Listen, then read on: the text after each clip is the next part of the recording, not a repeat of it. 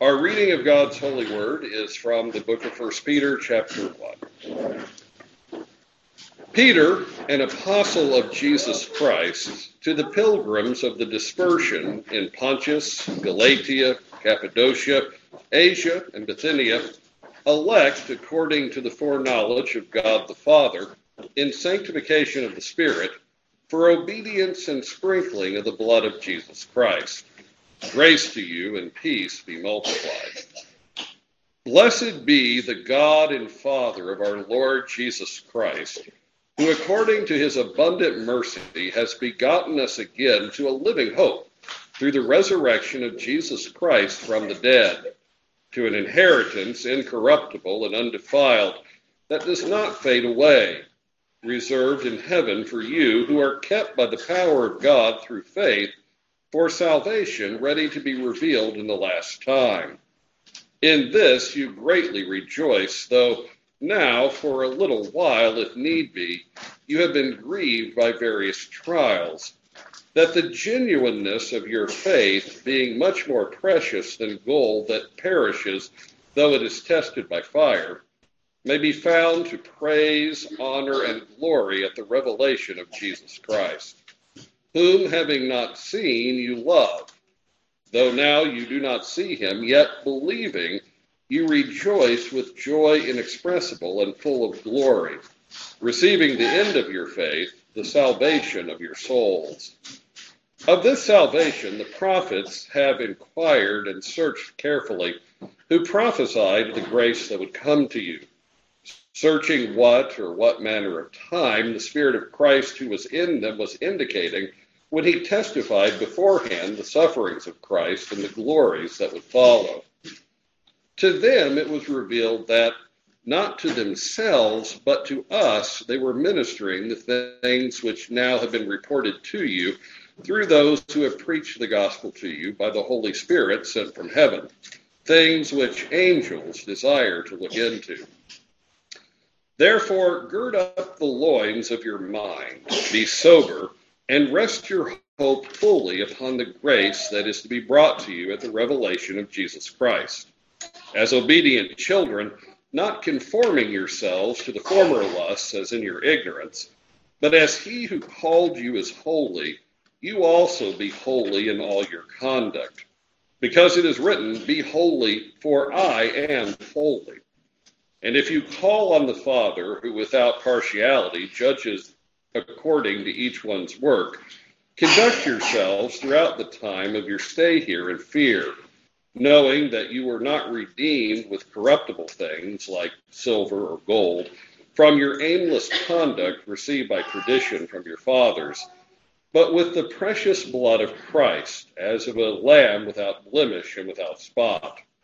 He indeed was foreordained before the foundation of the world, but was manifest in these last times for you, who through him believe in God, who raised him from the dead and gave him glory, so that your faith and hope are in God. Since you have purified your souls in obeying the truth through the Spirit, in sincere love of the brethren, love one another fervently with a pure heart, having been born again, not of corruptible seed, but incorruptible, through the word of God which lives and abides forever. Because all flesh is as grass, and all the glory of man as the flower of the grass.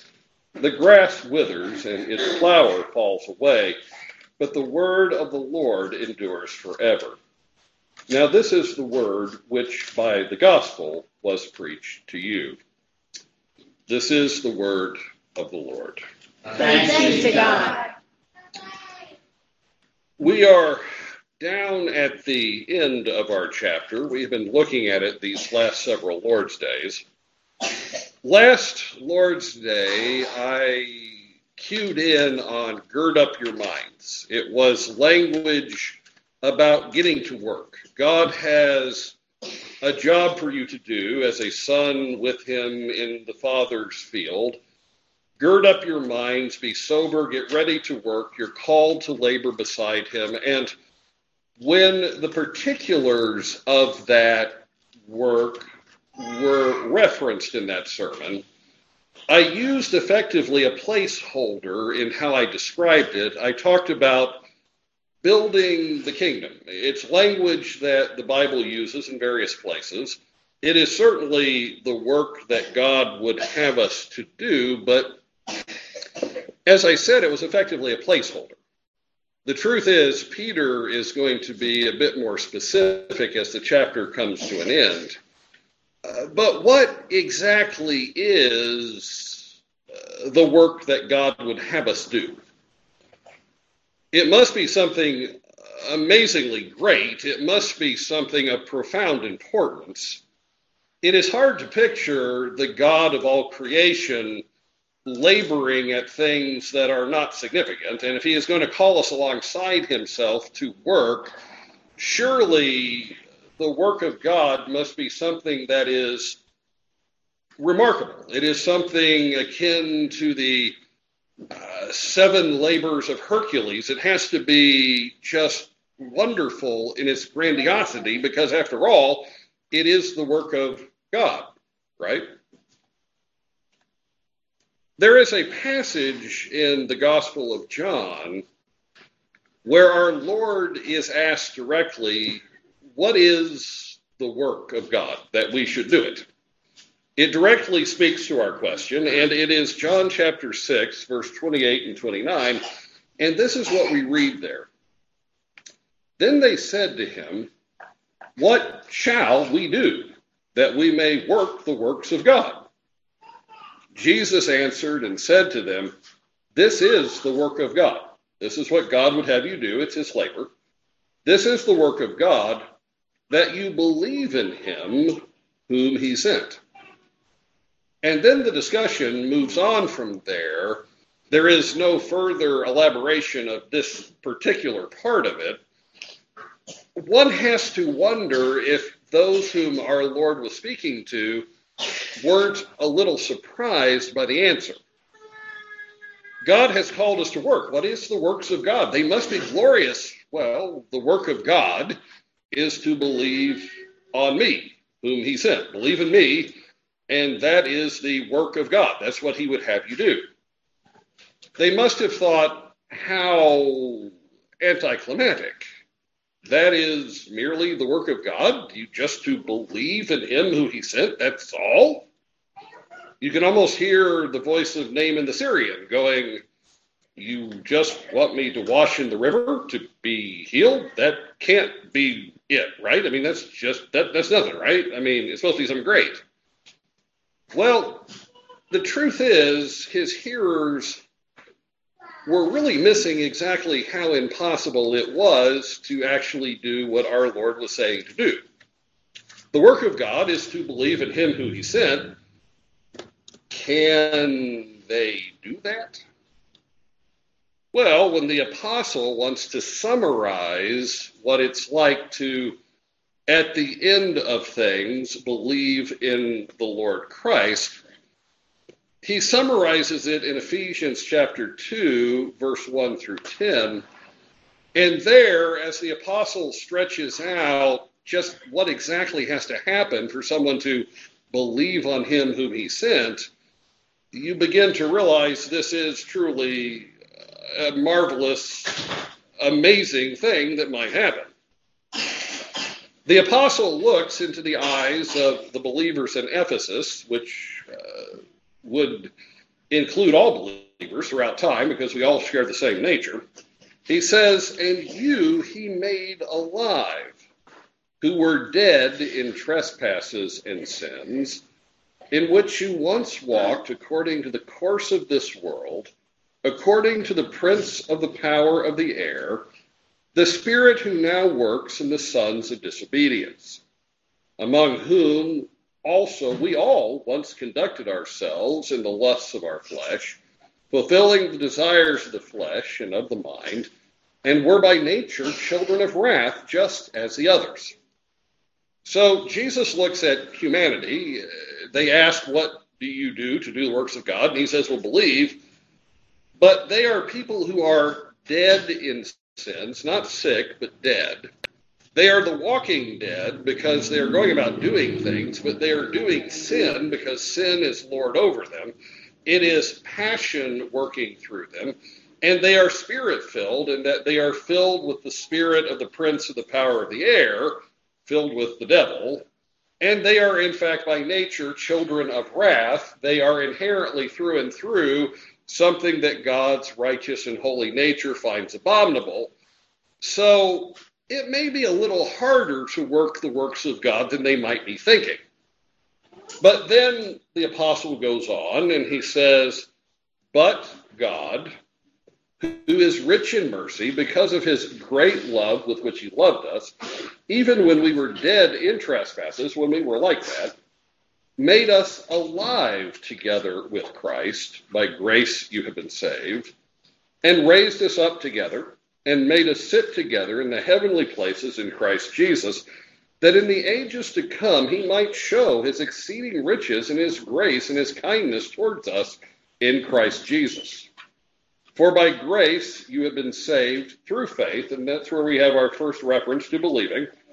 You have been saved through faith, and that not of yourselves. It is the gift of God, not of works, lest anyone should boast. For we are his workmanship, created in Christ Jesus for good works, which God prepared beforehand that we should walk in them. So at the end of Paul's elaboration, we're actually doing certain works. We're working the work of God. But it's because we have faith, which God gives as a gracious gift. It's given to dead men who are made alive to be able to receive it. So doing the work of God according to Jesus to these would-be disciples in John 6 is probably a lot harder for them than they might imagine. They are dead men being told they must come to life.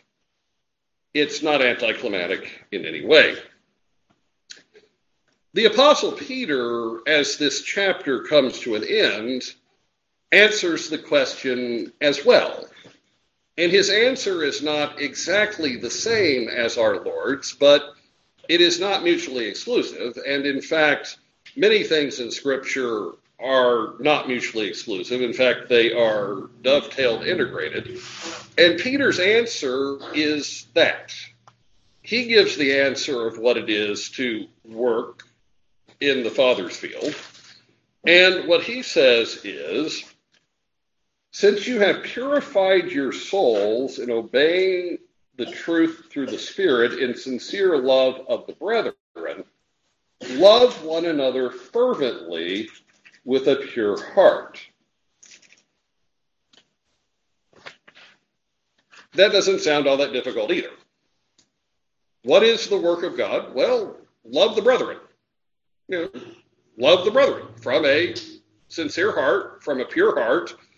The term is literally a pure heart. Love them fervently.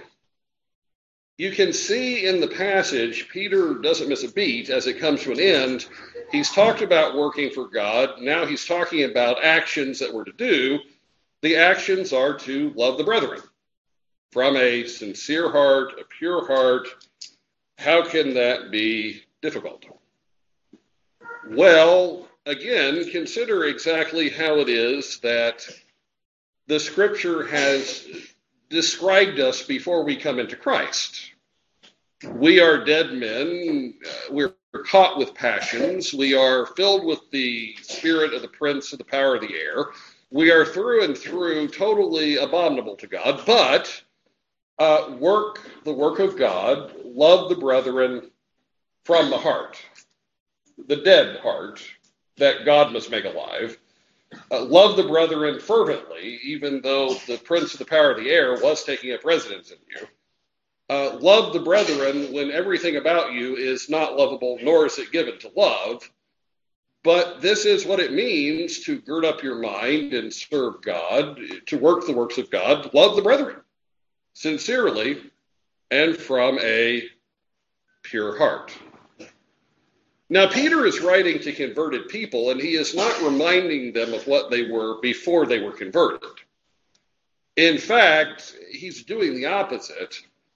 In the way he brings the chapter to the end, he reminds them that they have undergone conversion He, in verse 22, which I just read, really harkens back to verse 2, where he described their conversion. He says they are, quote, elect according to the foreknowledge of God the Father. They were chosen by God the Father for what? Well, to be sanctified by the Spirit in sanctification of the Spirit. This sanctification would result in obedience and sprinkling of the blood of Jesus Christ. Now in verse 22, he says, you have obeyed the truth by the Spirit. He harkens back to that conversion. And because that's happened, you already love the brethren. Because God's sovereign conversion of someone changes someone. If you are brought to life in the family of God, the apostle can assume you do in fact love the brethren, because that love is going to be very natural out of the fact you've been brought to life. Dead men walking according to the devil, who are enslaved to lusts and pleasures, are not going to, but living men who have had their condition reversed can be assumed to be doing it. It's simply natural to love family. It is unnatural not to love family. Now, that doesn't mean that I haven't seen an awful lot of unnatural circumstances. But nevertheless, it is natural to love family. And Peter says these are brethren. He's using family language. If someone is in the Lord Christ, like you are in the Lord Christ, they are your brethren. It is natural to love the brethren. You have had a common birth. There is an exclusion that you share with them.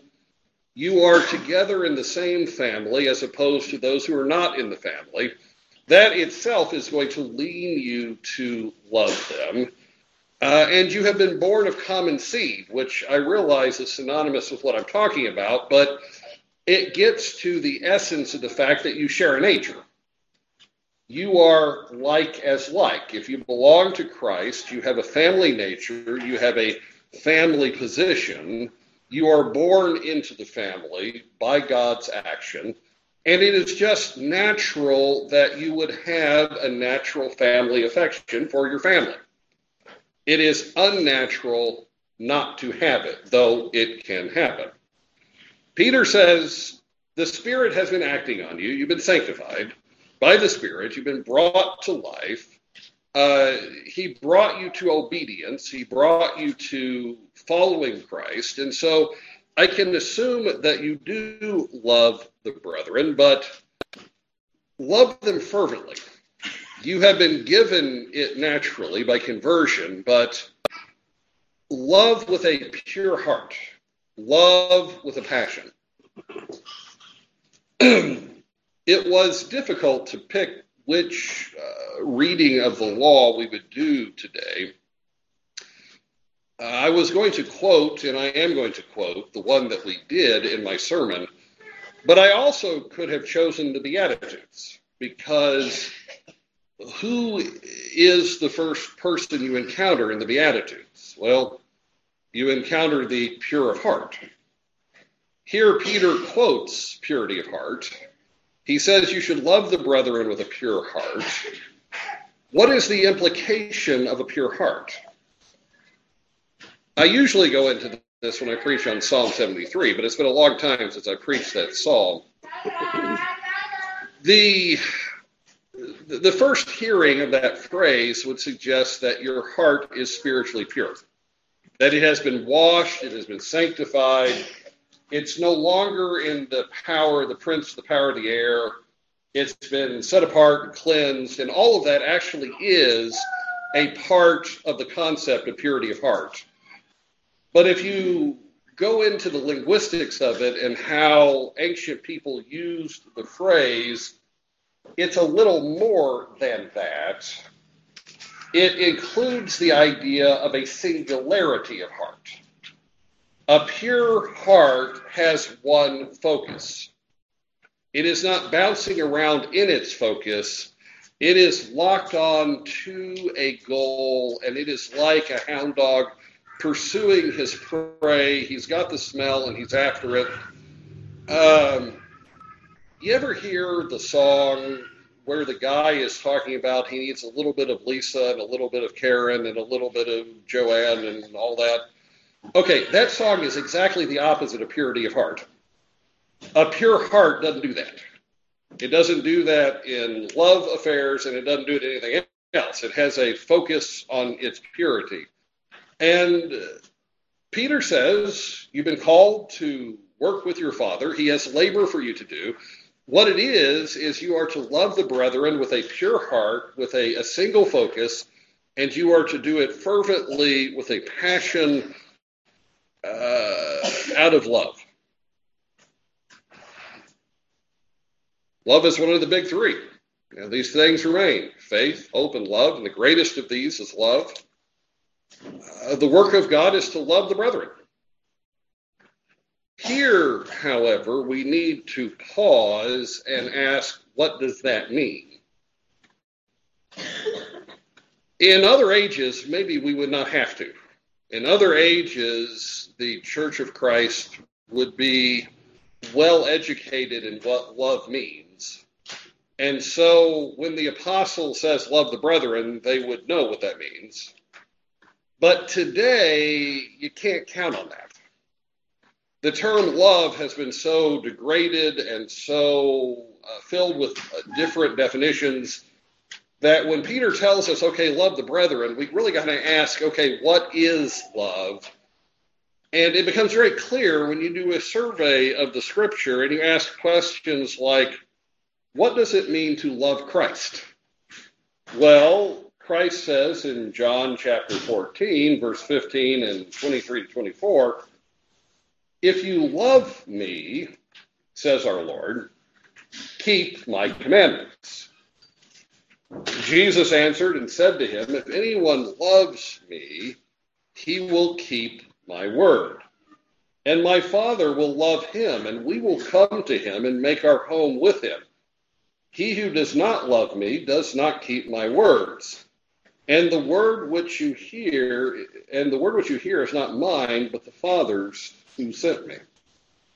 So Christ tells his disciples in the upper room, if you love me, you'll be keeping my commandments, which is not generally the way the evangelical church tends to think about love and commandments. They tend to have a disparity between them. You've got law on one side and you've got love on the other. Law is bad. Law condemns. Love is good. Love is warm. Love is gushy. Love is kind. And these things don't meet. But Jesus says, if you love me, if you have a warm, passionate heart for me, you will keep my commandments. And he defines it as my word, but he first says my commandments. Or the Apostle John, when you ask him, what does it mean to love God? Well, in 1 John 5, verse 2 and 3, the apostle defines that and says, by this we know that we love the children of God when we love God. So in that, there is a sermon all to itself, because John has just basically said, we can't love our brethren unless we love God, but that's not my major point.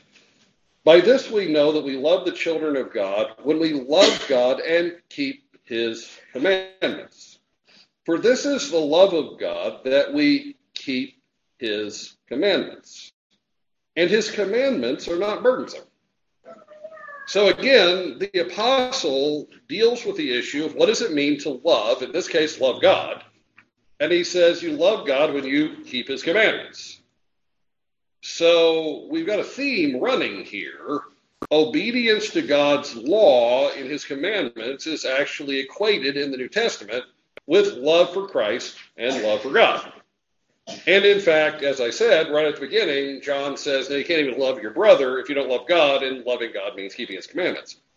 But just to drive that point home, the apostle in his second letter asks the question, what does it mean to love the brethren, which is exactly what we're dealing with here. And here he defines love for the brethren. And now I plead with you, lady, not as though I wrote a new commandment to you, but that which we have had from the beginning. So this is something God has wanted from the very beginning. That we love one another. Love the brethren, as Peter is calling us to love. This is love, that we walk according to his commandments. This is the commandment, that as you have heard from the beginning, you should walk in it. In fact, this is why when our Lord is asked by a lawyer of the Pharisees, what is the greatest commandment in the law? Our Lord answers back, the commandment is to love the Lord your God and to love your neighbor as yourself. So our Lord, when asked about the law, the commandments of the law, answers back with love. If you have that typical evangelical distinction that says law is antithetical to love, then Jesus' words are nonsense. Christ, what is the greatest commandment? What is the greatest law? Was to love. Oh, but love is antithetical to law. You don't love if you are under law. That cannot be, right? Because law is bad. Love is good. Not according to our Lord. According to our Lord, when he is asked what is the greatest commandment, he says the greatest commandment is to love the Lord your God and to love your neighbor as yourself. And by the way, he pulls that out of Deuteronomy and Leviticus, which are absolutely books of law. So, what then? Is not gospel and law something totally different? They most certainly are. But they are different not in your moral action. They are different in why you perform that moral action. Law and gospel are covenantal estates. If you are in the estate of law, you are relating to God on the basis of how well you do the law. You are relating to God on the basis of, do I love you perfectly? And this is really not a good place to stand. If you relate to God on the basis of gospel, you relate to him on the basis of everything he has done for you in Christ. But law and gospel don't bring you a different ethic. In fact, the Apostle Paul says that directly in the book of in 1 Timothy, chapter 1, verse 8 through 10. Here is Paul talking about the law, but at the end, he's talking about the gospel. But we know that the law is good if one uses it lawfully. Knowing this, that the law is not made for a righteous man, a righteous person, but for the lawless and insubordinate, for the ungodly and for sinners, for the unholy and profane, for murderers of fathers and murderers of mothers, for manslayers, for fornicators, for sodomites, for kidnappers, for liars, for perjurers, and if there is any other thing that is contrary to sound doctrine, according to the blessed gospel. So we start off talking at the beginning about the law. The law is against all these things, and Paul spills them out. But then at the end he says, now all these things are against the gospel. And the law is against them, but the gospel is against them too. The actions of the people of God, whichever covenant they may be in, are measured by the moral actions of the law. It is how you love Christ. It is how you love God. It is how you love each other. And so Peter says, this is the work of God, that you love the brethren. And that would be a very popular sermon in many, many churches today, but it would be heard as, go out and have a warm feeling about people. And that is not actually what love is. Love is obey God's commandments in regards to other people, in regards to God himself, in regards to Christ. This is love enacted. And this is what love does under the gospel. And so Peter calls us to work the works of God, to love the brethren. But it should be dawning upon us now exactly how utterly amazing that may be. It is not the simple feel-good call that you might expect, and which you might have heard from numerous pulpits. The Father calls you to labor in his field. Gird up your mind for action. Be sober. Work as his child at working at what God wants you to do. What is it? Well, love the brethren fervently with a pure heart, which means obey God's commandments concerning them. That sounds a lot harder than it initially did. And it is. But thanks be to God that we are of the family. We are made to work this work, and we have been given the gifts and graces that we need. The average human being cannot love the brethren. First of all, they're not brethren, so how could they love them? But secondly, love gathers, sin separates. Sin causes people to break from people. And that pattern starts in Genesis. You have the fall of man in chapter 3, and then in chapter 4, you have a series of situations where people break with people. You have the first murder. You have the first polygamy. You have the first and the second murder. People are beginning to break apart. And again, turning to the New Testament, this is not really surprising. We were of a nature to fall apart before Christ. Paul says to Titus, remind them to be subject to rulers and authorities, to obey, to be ready for every good work, to speak evil of no one, to be peaceable, gentle, showing all humility to all men. For, and that word means because, for we ourselves were also once foolish, disobedient, deceived, serving various lusts and pleasures, living in malice and envy, hateful, and hating one another. So that's who we were before we were born again. We were hateful, and we hated everybody around us. We lived in malice and envy.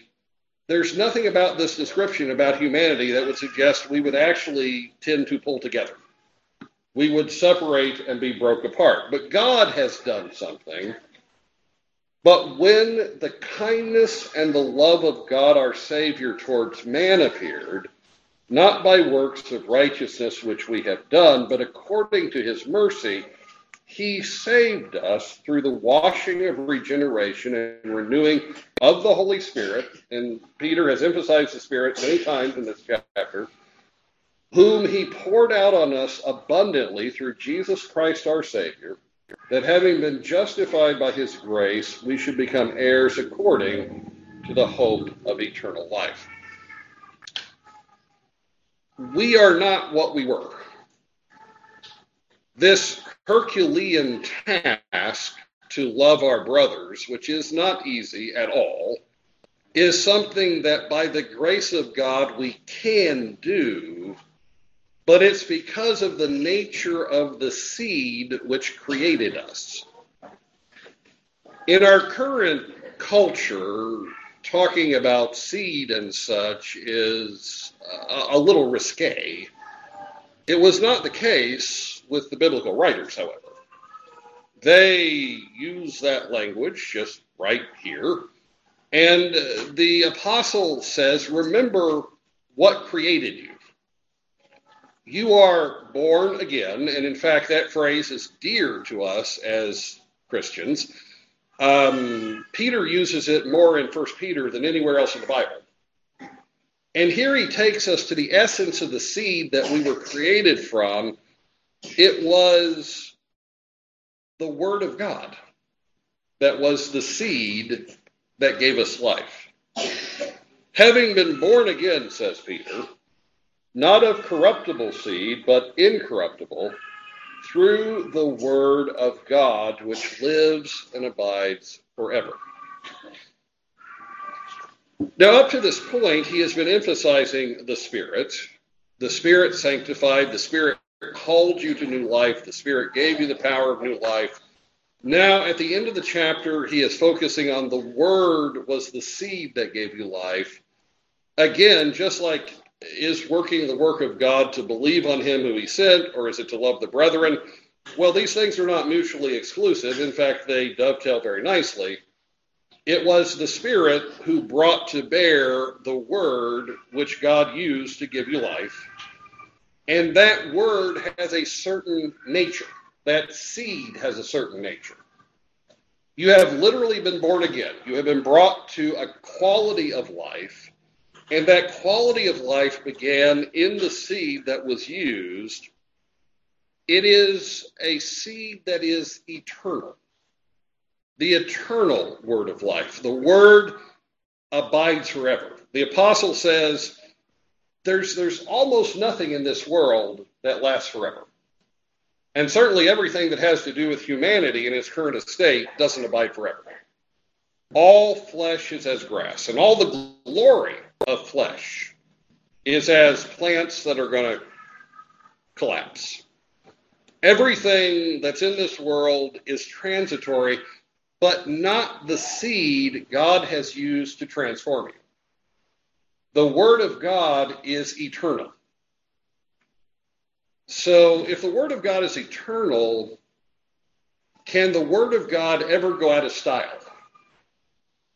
Can the Word of God ever be old-fashioned? Can we advance beyond an eternal thing? Can we improve on an eternal thing? And the answer is obviously no. The apostle applies that concept of eternity to the Word of God. It's really a communicable attribute from God, but not to us. It's to the Word, because the Word is God-breathed. He has God-breathed out the Word. What God says is part of his own nature. And Peter emphasizes that the seed which created us is eternal. It is incorruptible. There is nothing in this world much that is incorruptible. If you see something which is blessed and healthy today, look at it 100 years from now and tell me if it has been incorrupted, if that's the way to put it. The truth is, most things corrupt over time. But the seed partakes of God's nature. It is uncorruptible. The Word of God is perfect. Nothing ever creeps into the Word of God and becomes evil or wrong over time. And of course, again, that's God's nature himself. God is light, and in him there is no darkness at all. God is incorruptible, and his Word partakes of that. It is incorruptible. His Word, says Peter, is the very essence and sum of the gospel. As the chapter comes to an end, Peter says, now this Word is the gospel which has been preached to you. There is good news in the world. That good news is in the form of the Holy Scriptures, which is the Word of God. And the very essence of those Scriptures is to be the good news about Jesus Christ. That is the seed that the Spirit uses to give you life. And if you have that as your starting nature, then you are naturally going to love your brethren. You're going to need Peter's admonition to love fervently, because you know, I'm sure, that while it's natural to love your family, it's also natural to take them for granted. You're going to need Peter's admonition to love them with a pure heart. Again, it's easy to take them for granted. But you have been given a different nature that others don't have. Never lose sight of the transformational aspect of the gospel. I come from a family who dabble in the counseling arts. Both my mother and father have counseling credentials. And as they come to the end of their life, I've noticed that both of them suffer from a certain bitterness in that they've told people all their lives what they need to do to make better lives, and nobody's really listened to them much. And they're really pretty upset about that. Well, how could they have listened? They're not born again. But we are born again. We are born again of this seed which is eternal, this seed which is incorruptible, this seed which has the very family essence of God. We are something different. And so it is possible to love the brethren and to love them fervently. And if this commandment is kept, it will lead to all the rest of the commandments, and all the rest of the commandments have some very tangible stuff connected to them. Again, remember, the placeholder I used last week was building the kingdom of God. Well, now I'm saying loving the brethren is what God calls us to do. Well, where does building estates and kingdoms and corporations and constitutions, why do men do that? What leads them to be profitable in the world? More times over than not, it is love of family, right? Men look at their children and they say, I want my children to live in a better world than I lived in. Or they consider their own brothers and their sisters and they say, I want to do something well for my family. Well, building the kingdom of God is building a kingdom for our Father, whom we love. It is building a kingdom where our Father shows the ultimate good to his children.